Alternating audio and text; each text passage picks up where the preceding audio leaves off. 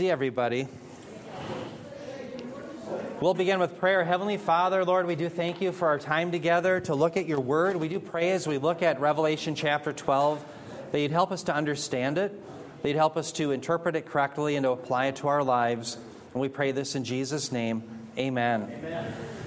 Well, it's good to be with everyone here. Now, remember, this is a message I gave a few weeks ago, so I'll do a little bit of a review since I know we may have some people that weren't there the first time, and I know it's been several weeks since we covered this material, but we're talking about who the child is in Revelation chapter 12. And what I was impressed with is how Bob was taking material and presenting it before the church, saying, try to find fault with the argument theologically. And I'm going to do the same thing. I am claiming that the child in Revelation chapter 12 certainly is Jesus Christ, but also the church.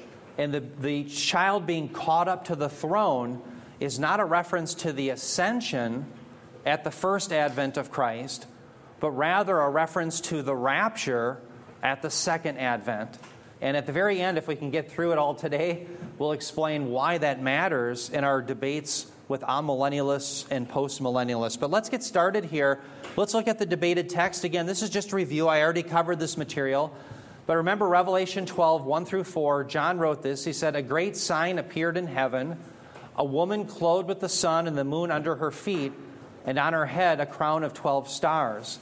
And she was with child, and she cried out, being in labor and in pain to give birth. Then another sign appeared in heaven, and behold, a great red dragon, having 7 heads and 10 horns, and on his heads were 7 diadems, and his tail swept away 1/3 of the stars of heaven and threw them to the earth. And the dragon stood before the woman who was about to give birth, so that when she gave birth, he might devour her child." Now, notice here, I'll pull up my pointer. We're debating as to who these 3 characters are, the woman, the child, and the red dragon. And traditionally, the woman has been clearly understood as Israel. I would not challenge that. I think that's exactly right. I've mentioned the Roman Catholic Church will try to claim that the woman is Mary. That is a dismal failure of interpretation based on bias, and we know that. Why? Because notice the reference to the sun and moon, and the 12 stars. That's a direct reference back to Genesis 37:9. Okay, where Joseph had the dream of the sun, moon, and stars. And certainly that was a dream of Israel, his brothers bowing down to him. Remember, that's what got him in trouble with his brothers, so that they wanted to sell him off into slavery. Okay, so we know that the woman is in fact Israel. Now, traditionally, the child has been understood to be the Messiah most often. And again, I would not take issue with that. What I'm going to add to it is that I think it's the Messiah plus the church. Notice the dragon. Let's spend a little time on the dragon. Notice the dragon is literally later on declared to be Satan. So you don't have to wonder who the dragon is. Why? Because John tells you who he is. But I want you to see the corporate nature of the dragon. Notice it says he has 7 heads and 10 horns. Hold on to that tidbit, because that comes back into play in Revelation 17, where we see that the dragon is using the nations aligned with Antichrist for his purposes. Why am I laboring that point? Because we should see then with the red dragon, it's Satan plus the nations. There's another corporate identity. So the reason I'm saying this is the traditional interpretation of this passage says the woman's Israel, the child is the Messiah, and the dragon is Satan. And again, I wouldn't take issue with that per se, but I would add to it that there's probably a corporate reading to all of these. The woman is Israel, which is certainly a corporate identity. It's not just Jacob, right? It's not just one individual. Remember, Jacob was called Israel, the one who struggles with God. Well, he, of course, is a nation. What I'm claiming is it's more than likely the child is the Messiah plus his people here. Number 3, the dragon is certainly Satan, but also the nations that he uses. Now, let's look at the dragon again. Turn your Bibles to Revelation 17, 12 through 17. And I'm going to show you where these 10 horns come into play that we had just read about in Revelation chapter 12, 1 through 4. So turn again to Revelation 17, 12, and then we'll read verse 17. And this will show you how Satan is using the nation. So what you find in Revelation is Satan is using the nations for his purposes, but God is sovereign over that, and he's using Satan and the nations and the Antichrist for his purposes. And again, that doctrine's called what? Compatibility. God is sovereign, people are responsible. Right? Just like we saw in the book of Acts, Jesus Christ, remember, it was foreordained that he would be crucified, but they nailed him to a cross. They were guilty for nailing him to a cross, but God was sovereign and used it for his purposes. That's the same thing we see in the book of Revelation, and that's why it will not do for someone to say, well, those nations, it's their wrath, but it's not the wrath of God. No, God uses the nations as instruments of his wrath. He tells us that he does that, in fact, in Isaiah chapter 10. So, Revelation 17, verse 12, it says, the 10 horns which you saw. By the way, let me stop here. How do we know the proper interpretation of the symbology? Because John here is giving it to us, right? So I don't have to guess. John is telling us what the 10 horns are that belong to the dragon. The 10 horns which you saw are 10 kings, which have not yet received a kingdom, but they receive authority as kings with the beast for 1 hour. So they receive authority with the Antichrist for a short time. Now, let's stop there for just a moment before we read verse 17. Does anybody remember in the Old Testament where you see the reference to the 10 horns? Daniel chapter 7. That's exactly right. So in Daniel chapter 7, it talks about this final kingdom that would come about, and there would be 10 horns. And lo and behold, those 10 horns, according to Daniel 7:25, would wear down the saints for 1,260 days, the very same time period that you see in Revelation chapter 12. Okay, so we're making connections. Notice verse 17 now of Revelation 17. It says, for God has put it in their hearts to execute his purpose by having a common purpose and by giving their kingdom to the beast until the words of God will be fulfilled. Can God be any clearer that he is sovereign, that he's using the wicked choices of the wicked nations and their allegiance to Antichrist for his purposes? It says God has put it in their hearts to execute his purpose. So clearly there's the doctrine of compatibility. My point is to show you that if the dragon has 10 horns, it means he's using these nations. There should be a corporate reading to the dragon. If there's a corporate reading to Israel, there's a corporate reading to the dragon, then why not the child? That's the import of what I'm arguing. And I think it begs that there's probably a corporate reading to the child as well. Now, let's look at the debated text. Again, this is review. I've covered this last time, so I'll go a little quicker than normal. Revelation 12, 5 through 9. This is where we're really debating what is meant by the child here, the son. It says, and she, that would be a reference to the woman, gave birth to a son, a male child, who was to rule all the nations with a rod of iron. And her child was caught up to God and to his throne. Then the woman fled into the wilderness, where she had a place prepared by God, so that there she would be nourished for 1,260 days. Stop there. What did we just talk about? What did the 10 horns do in Daniel 7? The Antichrist nations aligned with him, they persecuted the saints for 1,260 days. Well, that's exactly what's going on here. The last 3.5 years of the 70th week of Daniel. Notice what happens. It says, and there was war in heaven. Michael and his angels waging war with the dragon. The dragon and his angels waged war, and they were not strong enough. And there was no longer a place found for them in heaven. And the great dragon was thrown down, the serpent of old, who was called the devil and Satan, who deceives the whole world. He was thrown down to the earth, and his angels were thrown down with him. Again, the big debate is, who is this child, namely the Son? Now, I'm going to be arguing that the Son is not simply a reference to Christ. It certainly is Christ, but I think the better reading is it's Christ plus the church. There's a corporate reading. And one of the reasons why, and I'll come to you in a sec here, Brian, is notice in blue, notice the term caught up. That verb there, harpazo, is the same term used for the rapture of the church in 1 Thessalonians 4:17. The other import that I want you to see in this text I think is important is notice there was this idea of rescue that the child would be rescued from the dragon who was trying to devour the child. Let me back up. Notice the dragon stood before the woman, that's Israel, who was about to give birth, so that when she gave birth, he might devour her child. So what was the rescue of this child? It was harpazo, being caught up. Let me ask you the question. Have you read the New Testament and found that the ascension of Christ is ever depicted as a rescue? No, the ascension of Jesus Christ is always a victorious party after the battle, and it is victory over Satan, not rescue from Satan. That's one thing when I taught this passage initially years ago, I think it was here, that I really struggled with. How can in any way the ascension of Christ be a rescue from Satan rather than victory over Satan? And later in this presentation, I'll show you passage after passage after passage in the New Testament where the ascension of Christ is victory over the demonic realm and over Satan, never a rescue from them. And so that should tip us off that, wait a minute, maybe there's more behind the Son and the being caught up than merely Christ and the ascension. It's more than likely a reference to Christ, the church, and the rapture. Yes, Brian. Little confusion going on here. Yes. We're told that the church is the bride.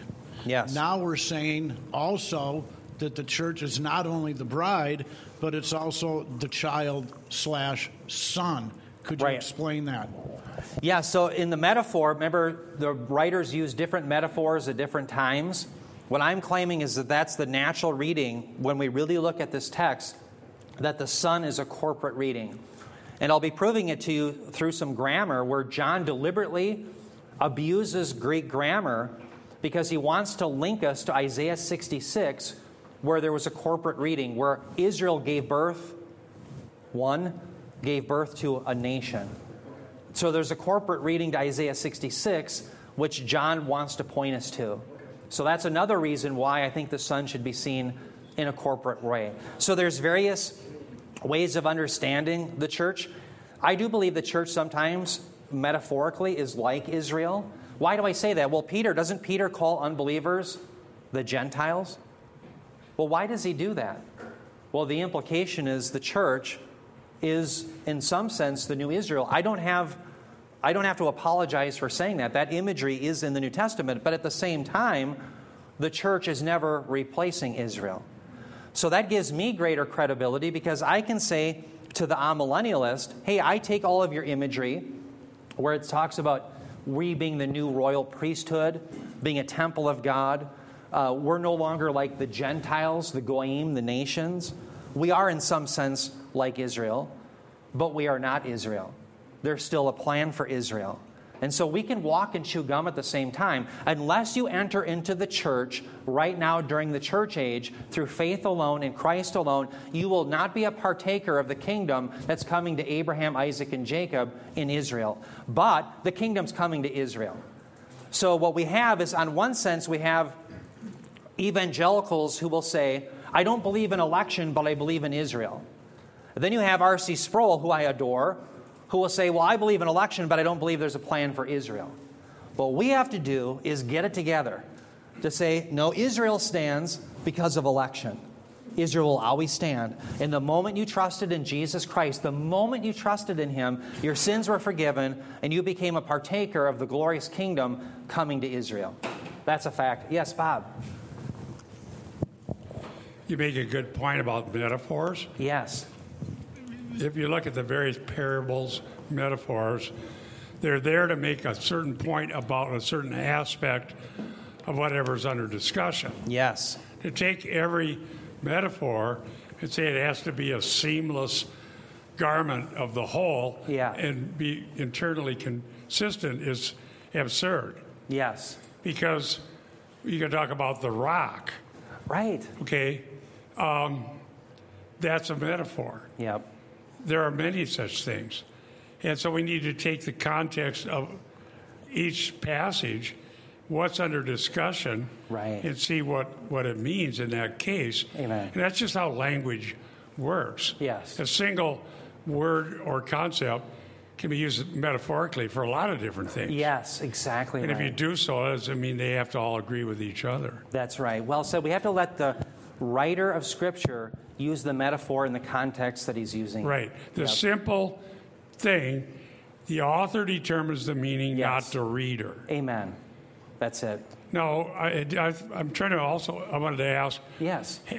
Maybe you pointed this out. In Acts 9, when Paul was persecuting the church, Jesus said, "Why are you persecuting me?"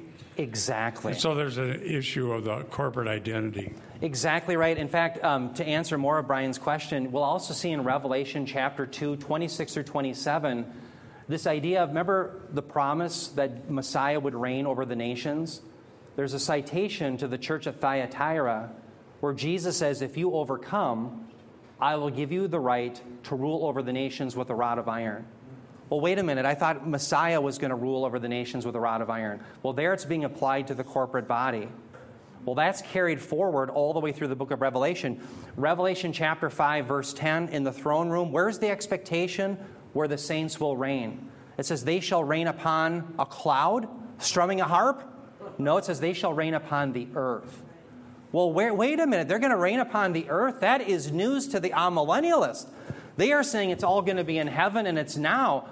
Revelation 2:26 through 27, Revelation 5:10 gives us an expectation that it's going to be on the earth and it's going to be in Israel.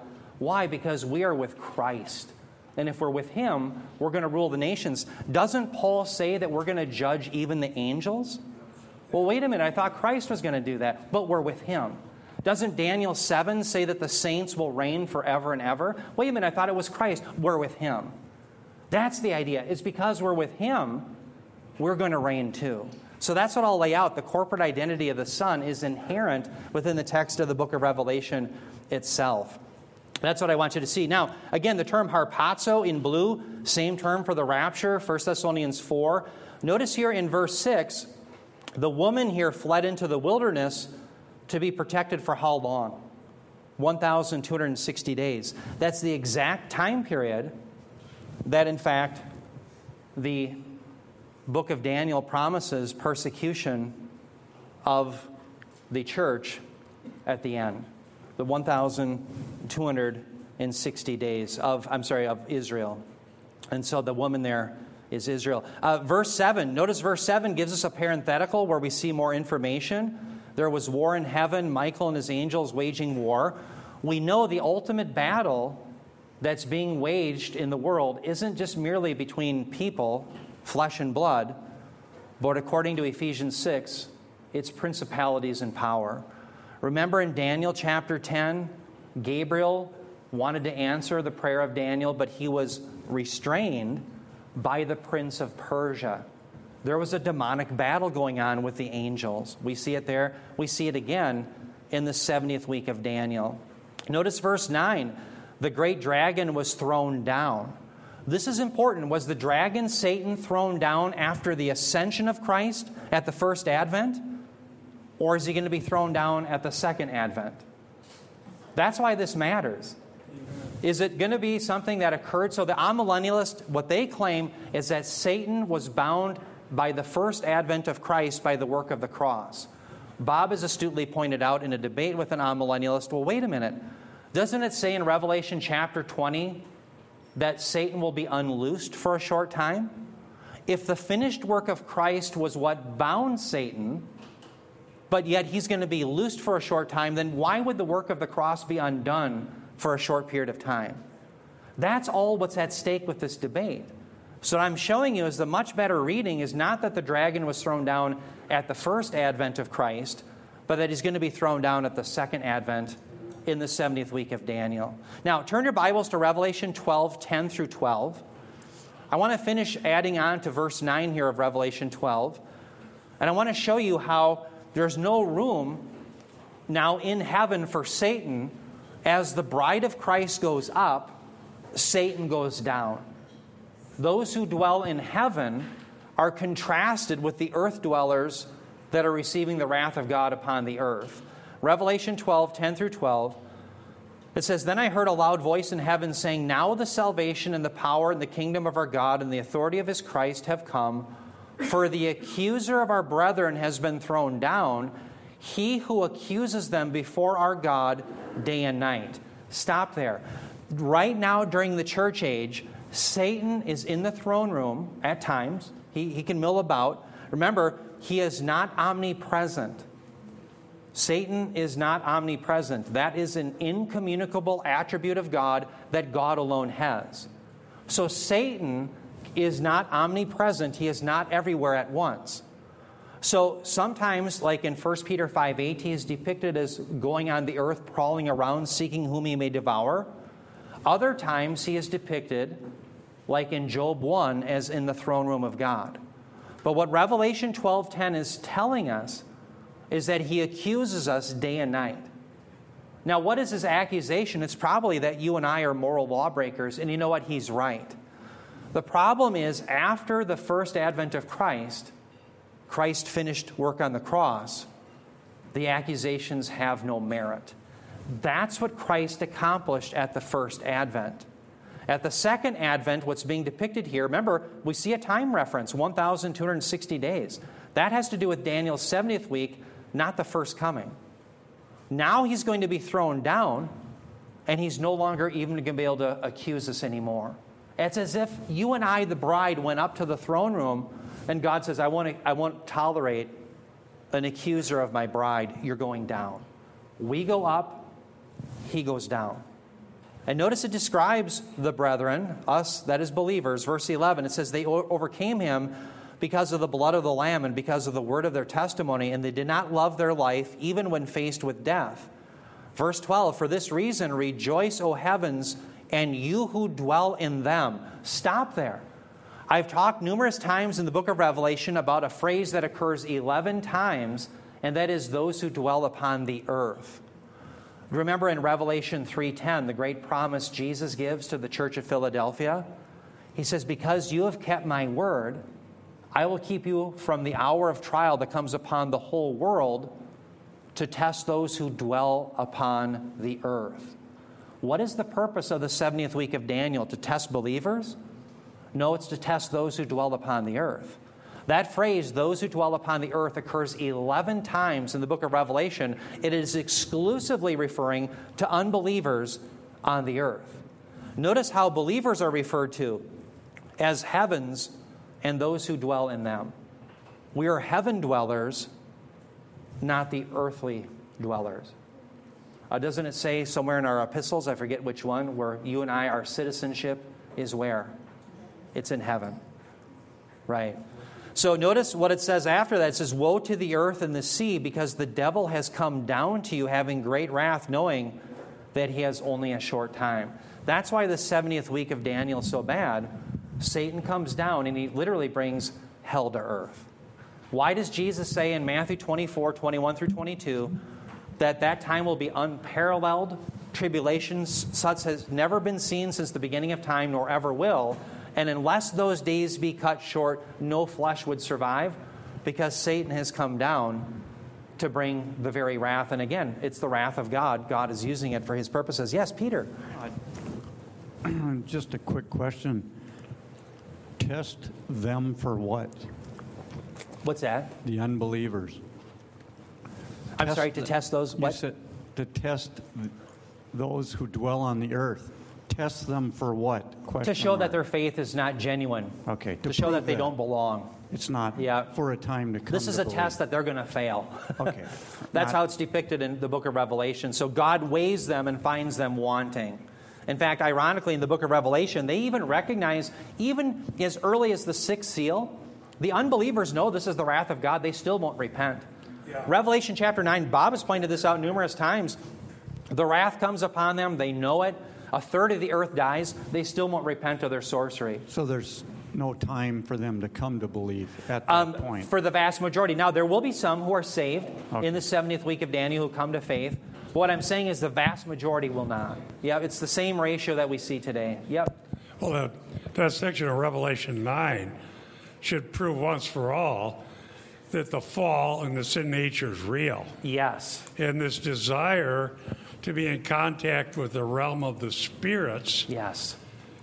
That was taken away back at when the angels came into the daughters of men, Genesis. Yes. They were locked up. When they're let loose for a while, people are excited about it. Right. And it turns out to be a horrible, hellish outcome. Yes. And after everything that happens, just read it, they said they did not repent of their sorceries. They wanted more. Right. They want more of what was so horrific, and they still want more. Yes. And you just see part of that in the description in Romans 1. Yeah. That you look at the bad outcome of rebelling against God, living ways that God has said is not good. Yeah.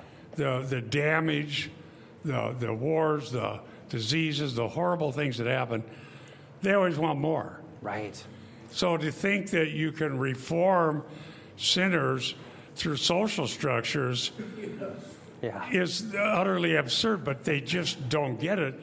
And Christians who believe in Reconstructionism and postmillennialism are just as deceived. Yes, absolutely. They think you can Christianize unbelievers and get a good outcome. Right. But it never has happened. Yep. It just leads to more war. That's right. And so it's too bad more people don't get the point of the message. Yes. That the only escape from a horrific outcome is to flee to Christ. Amen. And have forgiveness of sins. Amen. And cling to Him and believe His Word. Right. He's the one who has our best interest in mind. Amen. Bob, you remind me, one of the challenges the amillennialist will throw out against us premillennialists, they'll say, well, they can't imagine how you would have unbelievers living during a millennial kingdom of perfection, as it were, with the Lord, and yet they wouldn't come to faith, that they would disobey the Lord. Well, let's go back to the garden. Didn't they walk with God? Didn't they have it all? There was one tree. One. Remember, Satan lies. He says, the Lord has said you can't eat of all the trees. No, he fibbed, didn't he? It was one tree. They had perfection. They were in the garden with the Lord, and yet they wanted to be God. The same thing will happen in the millennial kingdom. They'll have perfection, and yet it shows, even though they have perfection once again, there's going to be rebellion within the ranks because, no, they want to be God. The fall and the effects of the fall are so profound that someone could be living with God in the millennial kingdom and yet still rebel. That's how profoundly evil the human heart is. Now, let's keep moving here. I want to show you again. I'd left off last time with this, and I want to keep moving on from it. Remember, let me give you some bullet points. Both Israel and Satan with the nations are corporate identities. Why not the child? So I'm laying out the bullet points why I think the child should be rendered in a corporate way. Both, yes, the Messiah, but also his people. Number two, both Revelation 2:26 through 27, we'll come to that, and Revelation 12:5 apply to both Christ and the church corporate identity. Revelation 2:26 through 27, the promise is that Messiah's reign with a rod of iron over the nations, Psalm 2:9, extends to us as well. So you who have trusted in Christ will be ruling and reigning with him in the future kingdom. So, of course, there should be a corporate reading. Number three, Revelation 12:5 alludes to corporate identity, and Isaiah 66:7, I'll show you that. That there's a birth of a nation, not just birth of one son, but the son is a nation. There's a corporate reading, and John deliberately wants us to see it by goofing up some Greek grammar, and I'll talk about that here in bullet point number 4. Strange grammatical construction reinforces John is making a connection to Isaiah 66:7 through 9. So normally Greek grammar, adjectives match the nouns in their gender. So there's 3 genders in Greek. You have masculine, feminine, neuter. Well, the term for son, huios, is a masculine noun. So you would expect any adjective modifying it to be masculine as well. But in fact, John uses a neuter adjective, arson. Why does he do that? Because the same construction is used in the construction of the Septuagint of Isaiah 66:7. He's linking us back. Not that there was a violation of grammar, but it's a terminology that's used. And I'll show you that here in a moment. So literally, the way it's rendered in Greek, it says, she had a son, it's a male. where you would expect she had a son, that's probably sufficient, he's male. Right? So instead of saying she had a son, he's male, John says she had a son, it's male. And he's doing it deliberately to link us to the reading of Isaiah 66:7. If you don't see that, you'll be out in left field, as I was, regarding what Revelation 12 and the child is about. I will come to it, Isaiah 66:7. Yep, I've got it all. We're all coming to it. I'm just setting the stage. Yep. Yeah, good. I love it. I'm glad you are. That's great. So then number 5, harpazo, Revelation 12:5, again, is the term used for Christ rapturing his church in 1 Thessalonians 4:17. Isn't it a little ironic that the same term used for the rapture of the church is being used in this text? I think it's more than just coincidental. Number 6, the ascension. This is the big one. The ascension of Christ view makes no sense in light of the rescue imagery of Revelation 12:1-5. The ascension of Christ is never a rescue from Satan, but always depicted as victory over Satan. That's huge. Now, with that, let me begin by unpacking the corporate identity inherent to the Son in the book of Revelation. Let's look at Revelation 2. I mentioned this earlier, verses 26-27. This is the promise given to the church of Thyatira. Jesus says, "He who overcomes and he who keeps my deeds until the end, to him I will give authority over the nations, and he shall rule them with a rod of iron. As the vessels of the potter are broken to pieces, as I also have received authority from my Father." So does everyone see in blue this reference to having authority over the nations, that he shall rule them with a rod of iron? That's Psalm 2:9. That is applied to the Messiah. The Messiah is going to rule and reign over the nations, but now Jesus Christ is applying it to us, to all who believe. Does everyone catch on to that? All right, so if you're an overcomer, how are you an overcomer? 1 John 5:4-5, the one who has faith. The one who has faith in Christ is the overcomer.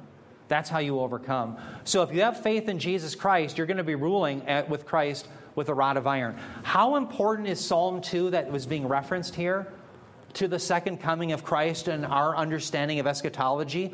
So important is Psalm chapter 2 that for the Apostle Peter, who walked with Jesus Christ himself, it was the quintessential proof that the apostles were correct, that the Messiah was going to return, and that was the proper doctrine taught in the Old Testament. Well, you can read about that in 2 Peter chapter 1.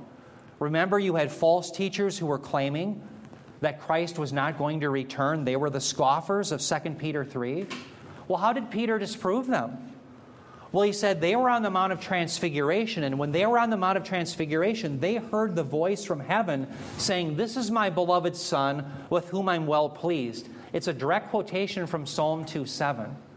So what that did, it was an authentication that if the Messiah is going to have to rule over the nations, he must have to return. That's how Peter understood it. So he had his interpretation authenticated by God the Father himself on the Mount of Transfiguration. By the way, the Mount of Transfiguration itself is a foreshadowing, a down payment, however you want to put it, of the parousia, the coming of Christ. Why? Because in every single text in all 3 of our synoptic Gospels, the glory of the Lord is referred to in the previous section. The very next phrase is the transfiguration. In other words, Jesus says, "Some will be standing here that will see the Son of Man glorified." Immediately after that, you have the Mount of Transfiguration. Immediately. Why? Because the Messiah is glorified, showing us a foreshadowing of the parousia. So Peter uses Psalm 2 as proof that the Messiah has to return. So if Psalm 2 is that connected to the work of the Messiah, now Messiah himself is applying it to us. Well, you and I are going to rule and reign, aren't we? That's the grand plan and the grand promise. So in Revelation 12:5, what do we have? It says, "She gave birth to a son, a male child, who was to" what? Wait a minute, it's the same verse. "To rule the nations with a rod of iron." That was the same promise that we saw earlier in Revelation 2:26-27. Psalm 2:9, Psalm 2:9. Does everyone see that? There's a connection. And if we're the thoughtful reader, we have to say, wait a minute, this applies not just to the Messiah, but Jesus says, "I will give authority over the nations" to us. that we will rule them with a rod of iron as well. That's where the inherent corporate reading comes in. So we're just reading the text for all it says. Now, I want to show you something very exciting. Turn your Bibles to Revelation 19:15. Revelation 19:15 is the final battle of the 70th week of Daniel. If you want to know what outlines in the book of Revelation the last 7 years, it goes from Revelation 6 to Revelation 19. That's the 70th week of Daniel. So after the 70th week is over, the Messiah returns at that final battle. Remember, the nations surround Jerusalem? You see that in Joel 3, Zechariah 14. But it's also here in Revelation 19:15. Why is this important? Because a postmillennialist will claim this is not Jesus returning. This is Jesus reigning from heaven. Well, really? Well, then why is Psalm 2:9 being cited, the very psalm that Peter himself gave proof of the Messiah's return to earth? Why is that being cited? Notice what it says, Revelation 19:15. From his mouth, this is the mouth of the Messiah, comes a sharp sword, so that with it he may strike down the nations, and he will rule them with a rod of iron. There's Psalm 2:9, and he treads the winepress of the fierce wrath of God the Almighty. That's the rescue operation.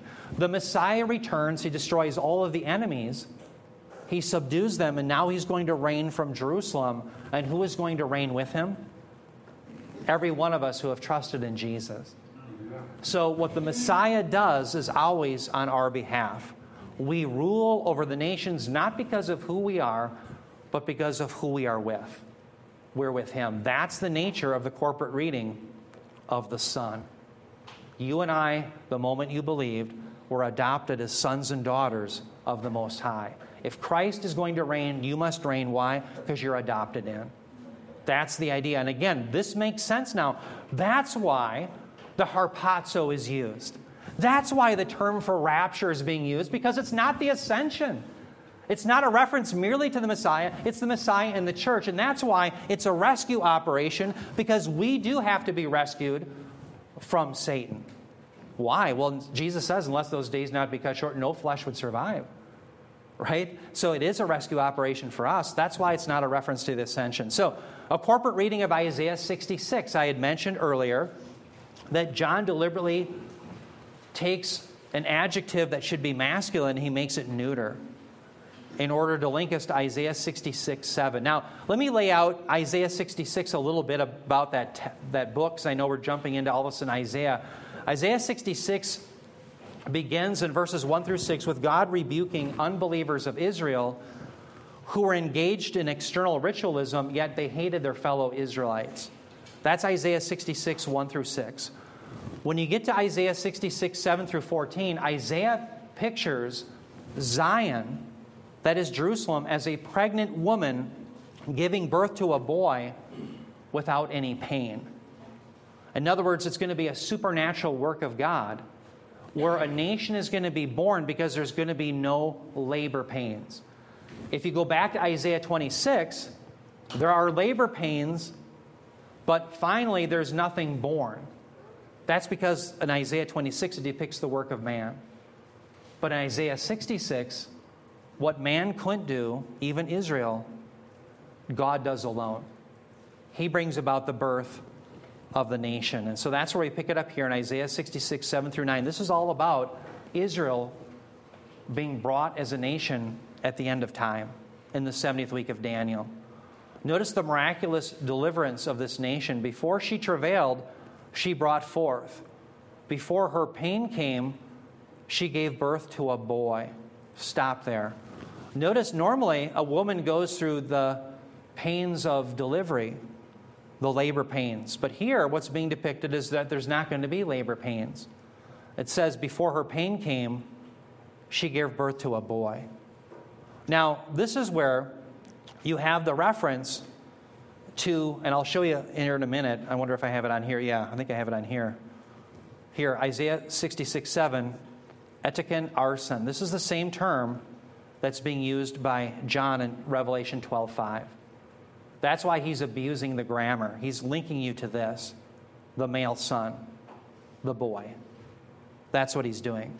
But what I want you to do is I want you to be a good reader first of Isaiah 66. Notice in verse 8, the question is, who has heard of such a thing? Who has seen such things? Can a land be born in one day? Can a nation be brought forth all at once? Stop there. Look at the boy. Again, this is a direct reference by the Apostle John in Revelation 12:5, where he's using the same grammar. And notice the boy here in Isaiah 66 is actually what? A nation. It's a corporate reading. So if there's a corporate reading in Isaiah 66, and John is going out of his way, he's even abusing the grammar to link you back to it, certainly you should see the same corporate reading to the Son in Revelation 12:5, that the Son isn't just one, but it's the many, like here in Isaiah 66. The boy is in fact a land, the nation. So what's being depicted is the supernatural work of God in the 70th week of Daniel, where because Israel failed, He will in fact do it Himself. He'll bring about the birth of the nation in one day. Supernaturally, He'll bring it about in this one day. All right, and again, let's keep reading. Can a nation be brought forth all at once? As soon as Zion travailed, she also brought forth her sons. It's miraculous. Verse 9, shall I bring to the point of birth and not give delivery, says the Lord? Or shall I who gives delivery shut the womb, says your God? Those questions are designed to say, well, of course not. They're rhetorical. God is going to give birth to the land of Israel again as a nation en masse who will trust in Him. Now, let's come down here to John's addition to this phrase that he uses in Revelation 12:5, using Daniel 7:13's son, because he adds to the male the idea of a son. So let me just show you. Revelation 12:5, here's the Greek. Etiken huion arson. He bore a son. It's a male. That's literally how you would read it. That's taken right from Isaiah 66:7, where you have etiken arson, where there was born a boy or a male, right here. Does everyone see that? So notice here, John in Revelation 12:5 is adding the Son. Why? Because he's blending it with Daniel 7:13, the Son of Man. Why is that important? Well, because there's a corporate identity to the Son and the people of God in Daniel 7 as well. So let's turn our Bibles to Daniel 7. And let's just turn to verse 13. I'll actually have it on the screen here. I'll actually have you guys read with me verses 14 through 17. So I just want you to be prepared for that. Let's read Daniel 7:13. Again, why is John adding the son to the male in Revelation 12:5? Because he's linking us not just to Isaiah 66:7, corporate reading, but to Daniel 7, corporate reading. What I'm saying is in Isaiah 66, a male child is born, but it's actually a nation. In Daniel 7, the Messiah, the one, is going to reign, but the saints reign with him. And it's clear as day in the text. It's the one and the many. It's a corporate reading. So why shouldn't we have a corporate reading then to the Son in Revelation 12:5? We have a corporate reading in Isaiah 66:7 and in Daniel 7 that John is clearly alluding to. We have the corporate reading taught in Revelation 2:26 through 27. So why are we not seeing the corporate reading? I think we should. That's my point. Daniel 7:13, notice he says, I kept looking in the night visions, and behold, with the clouds of heaven, one like a son of man was coming. And he came up to the Ancient of Days and was presented before him. Stop there. Notice the reference to the Son of Man. That is Jesus Christ's favorite self-designation of himself. That's how he refers to himself most often, as the Son of Man. Does he do that to accentuate his humanity? No, he's actually doing it to link us to his messianic credentials from Daniel chapter 7, because he is the Messiah who reigns. Now, I hope you have your Bibles open to Daniel 7:14. We'll read through verse 17. Notice what it says to him. It says, and to him was given dominion, glory, and a kingdom, that all the peoples, nations, and men of every language might serve him. His dominion is an everlasting dominion, which will not pass away, and his kingdom is one which will not be destroyed. As for me, Daniel, my spirit was distressed within me, and the visions in my mind kept alarming me. Verse 16, he said, I approached one of those who were standing by and began asking him the exact meaning of all this. So he told me and made known to me the interpretation of these things. These great beasts, which are 4 in number, are 4 kings who will rise from the earth. So let's stop there. The 4 beasts that he's referring to there are Babylon, the Medo-Persian Empire, Greece. Then after that, you had the Roman Empire. Well, if you keep reading on into Daniel, we won't, 7:22 through 25, or verse 23 through 25, you'll see that it's from that last kingdom that the 10 horns of the Antichrist come. So he's getting you all the way to Antichrist's kingdom. Why is that important? Because now it's time for the Messiah to reign after the Antichrist kingdom is thrown down. Notice verse 18. Now we're back on the screen. I could fit this on the screen. Verse 18, it says, "But the saints of the highest one will receive the kingdom." Stop there. I thought it was the Son who was going to receive the kingdom. Wait a minute. I thought it was the Son who was going to receive the kingdom. Now it's the saints? It's a corporate reading. Like Scott just said, yes. It's both and. That's the point of Isaiah 66. The Son is a nation. It's a corporate reading. That's what we have in Daniel 7. That's what we have in Revelation 2:26 through 27. That's what we have, therefore, in Revelation 12:5. The Son, the male child, is the Messiah and his people. That explains the rapture. It explains the rescue. It explains why it's probably not the ascension. Yes, we'll come to Mike, and right after we'll come to Luann. So Luann first, and we'll come to you, Mike. Oh, I'm sorry. Okay, I just want to be sure that I am understanding you correctly on Isaiah 66, that these verses that you're referring to are eschatological, correct? And that, so they are in the future. I had another part to that, and I can't think of it. No, that's good, Luann. Absolutely. I believe it's a reference to the millennial kingdom. Then that blends into the eternal states. They're both kind of blended in the same text. Right, and you stated that God does this. Yes. So, yep, because we have read these verses, can a country be brought forth in one day? Can a nation be born in a single moment? Right. And some people have referred to that as 1948. Right, yeah, so I would disagree with that simply because when you read the rest of Isaiah 66, it ushers in the millennial kingdom, okay? So that would be the reason why we wouldn't look for it in 1948. Plus, they have not been brought to faith en masse, so they're still covenant breakers before God, right? So they're still living during the time of the Gentiles.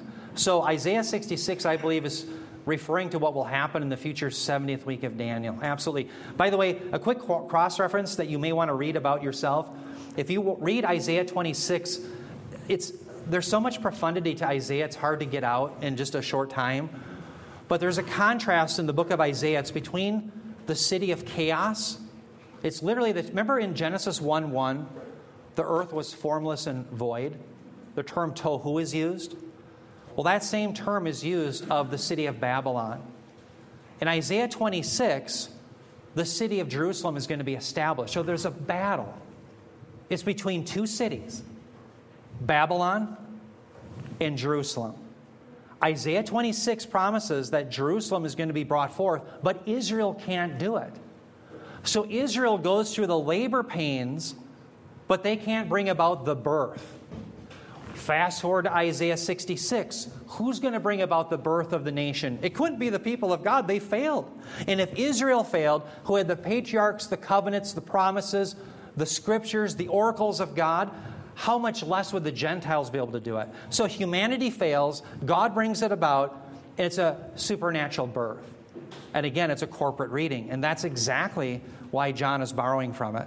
The Son there's a corporate reading, I think, inherent to the text itself.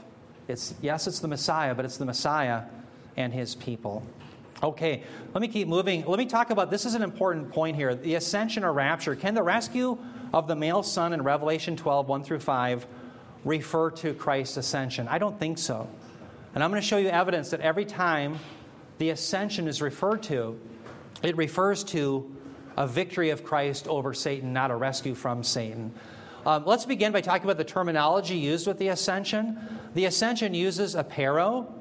Apero means to cause to move up. Or it uses anabino, which literally means to go up. Or analambano, which is to lift up or to carry up. Never does the ascension use harpazo, the term for the rapture, in 1 Thessalonians 4:17. Now, just because I say that doesn't mean there couldn't be a one-off. There's flexibility with language. But what I'm telling you is in context of Revelation 12, the harpazo rescue idea doesn't make any sense. Because if it's the ascension of Christ, Christ's ascension is not a rescue. Again, it's victory over Satan. The New Testament writers always depict Christ's ascension as a powerful victory over demonic powers, not a rescue from the demonic powers. Let's look at some of that evidence. In fact, for the sake of time, I'm going to skip through these two. I want to come right to this one, the big kahuna, Ephesians 4, 8 through 9. Notice what Paul writes. This is about the ascension of Christ and about the giving of the gifts that he gives by the Spirit after he ascends on high. Notice here in Ephesians 4, 8 through 9, Paul says regarding Christ, he says, therefore it says, when he ascended on high, he led captive a host of captives, and he gave gifts to men. Let's stop there.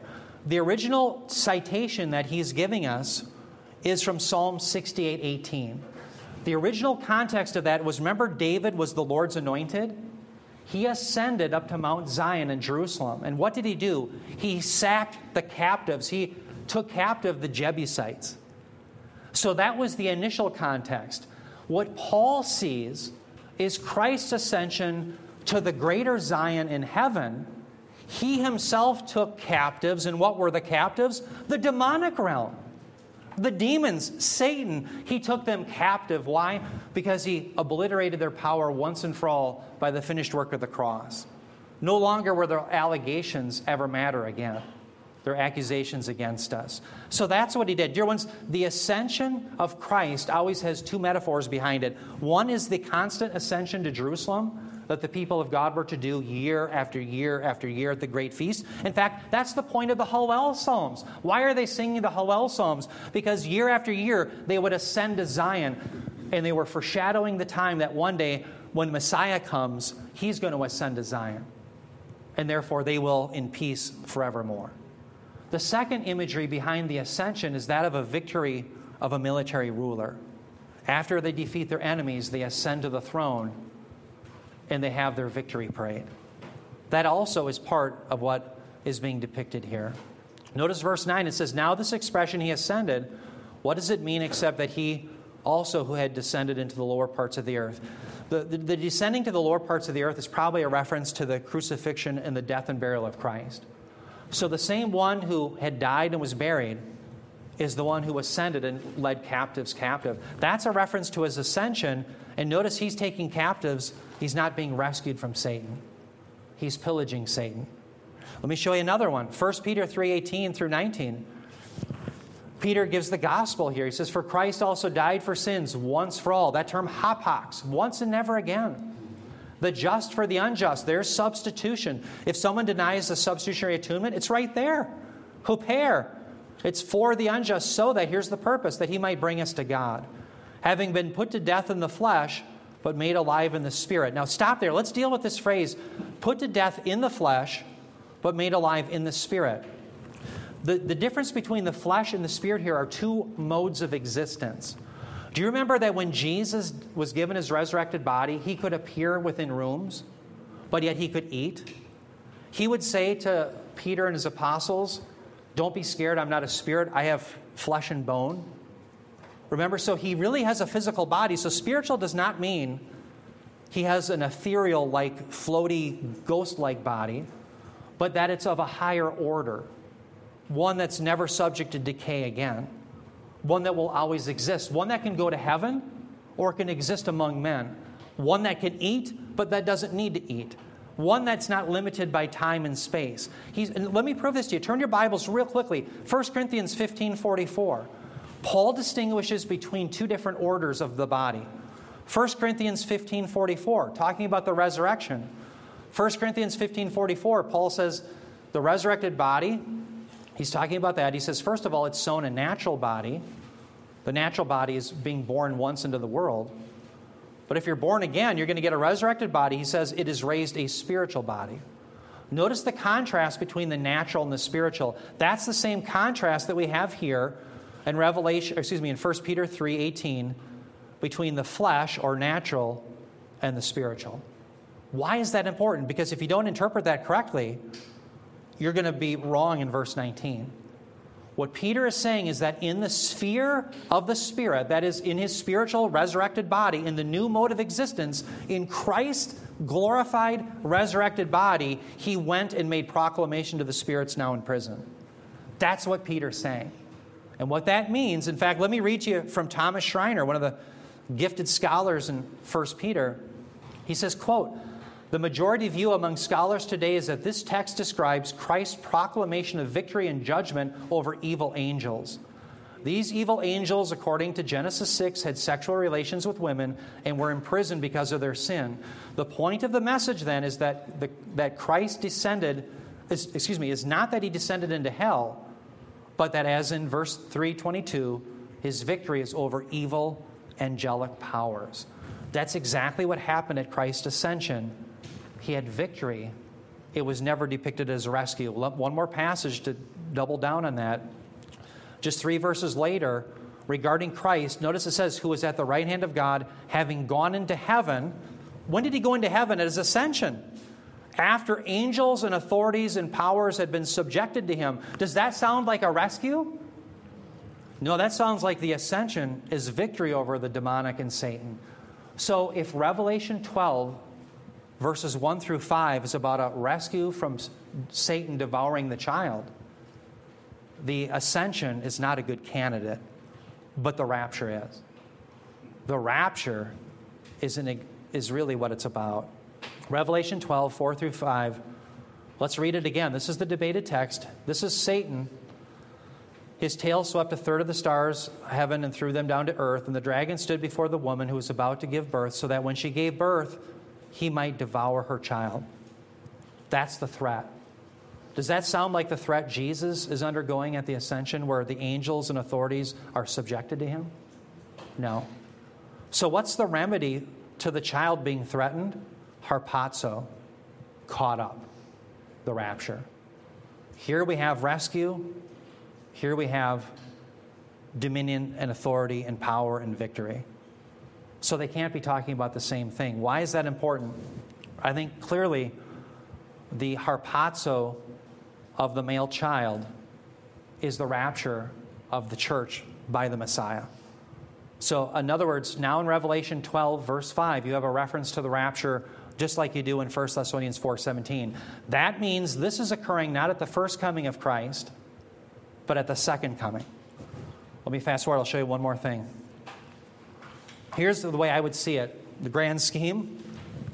Christ goes up. After the cross, Satan goes down. After Christ dies, he's exalted by being buried with the wealthy. That was a promise of Isaiah 53:9. Now, that's not much. You might say, well, hey, big whoop, you're buried with the wealthy? That's a yawner. You're still buried. Yeah, but it just begins there, because on the third day, he's raised from the dead. Prophesied in Isaiah 53:10. So Jesus, after the cross, is going up. Christ ascends to the right hand of God. That's his ascension. And we have shown today that that's victory over the demonic realm. It's victory over Satan. But then one day he returns to rule over the earth. That's been the prayer that we've been to pray. We've been meant to pray that prayer, the Lord's Prayer. Our Father, who art in heaven, hallowed be thy name. Thy kingdom come, thy will be done on earth as it is in heaven. Christ will be ruling in the heavens, and over the earth will be over everything. So from the cross, he just goes up, up, and up. But at the time of the cross, Satan goes down. Jesus dies at his first advent. Satan's accusations have no merit. They were nailed to the cross, as it says in Colossians 2 in that passage. No more can the accusations have any merit against us. From there, he goes down at the second coming of Christ. Satan is thrown down to the earth. We go up, harpazo, rapture, he goes down. God won't listen to him anymore in the throne room. From there, after the millennial kingdom, or in the millennial kingdom, I should say, he's going to be thrown into the abyss. So now he's not only thrown down to the earth, now he's thrown into the abyss, but at the end of the 1,000 years, he's released for a short time. After he's released, he's destroyed once again, and now where is he thrown? Into the lake of fire forever. And you can follow this. Satan's accusations have no merit. Notice the timeline real quick. That's at the cross. Satan is thrown down from heaven to earth. That's at the 7-year parousia. Satan is bound in the abyss for the 1,000-year millennium. Satan is thrown to hell forever. That's the eternal states. Why is that important in our debate over eschatology? The amillennialist says it all happens here. There's no process behind it. It all happens there. And so the natural question is, if Satan was bound by the work of the cross, then why is Satan loosed? Is the work of the cross ever going to be undone? Well, of course not. So do you see then that they've taken the process and they scrunched it all into happening at one time? Where the Bible is telling you, no, this happens over time. Revelation gives you the process of the summary statements that are elsewhere given in the New Testament. Amen. Let's not bow down to the amillennialist on this. Let's show what the Scriptures are truly saying. Yes, then we'll close with prayer. Boy, I was a real skeptic at the beginning of this. Okay. And I got to hand it to you. Your proof text on this was second to none. Oh, good. I hope it's, again, I'm open to a great job. Correction. So this is, I wanted to throw it out to all of you because I respect all of you as being your own theologians. And if there's a weakness, I know it will come out here at some point. So, let's bow our heads in prayer. Heavenly Father, Lord, we do thank you for your Scriptures. We thank you for the promises, Lord, that you are coming again, and that because we have faith in Christ, we're going to be partakers of the glorious kingdom. We pray for Bob. We pray as he teaches this difficult text, Lord, that you would be with him and give us ears to hear and minds to understand. We thank you, Lord, for the Lord's Supper today. We pray that we'd always remember what you have done, but also where this is going, the great marriage supper of the Lamb. We thank you in Jesus' name. Amen.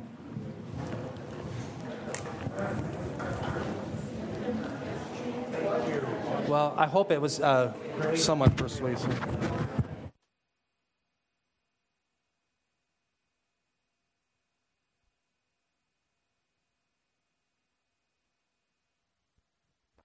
This nails it. Some of the best work out there. I don't know